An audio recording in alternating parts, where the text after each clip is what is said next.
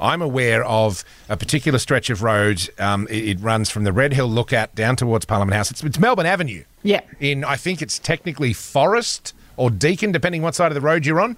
But anyway, you know the road I'm talking about. Melbourne Avenue, it goes downhill from Red Hill towards Parliament House.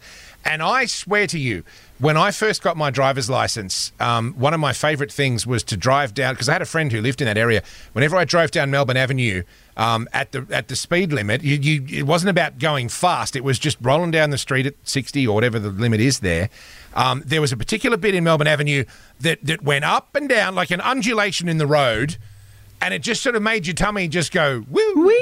But not in a huge way, not like, oh, God, I feel like I'm on a roller coaster, but just the ever so slight but pleasant wee as you go over this little thing on the road.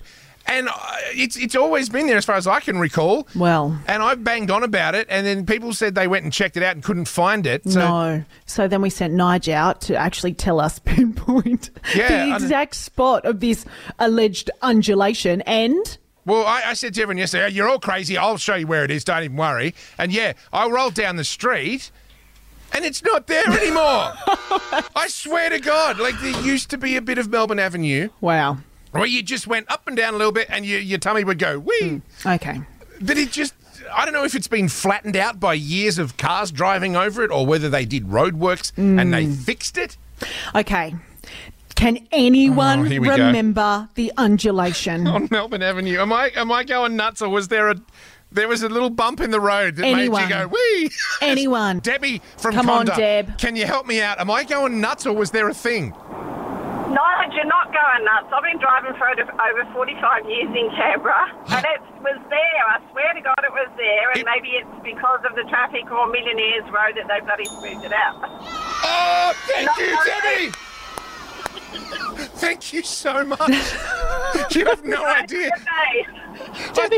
Debbie, we sent out our team, our promos team. They couldn't find it. Then we sent out Nige. Nige couldn't find it. This has been a whole thing in our office, so thank you for solving that. Oh.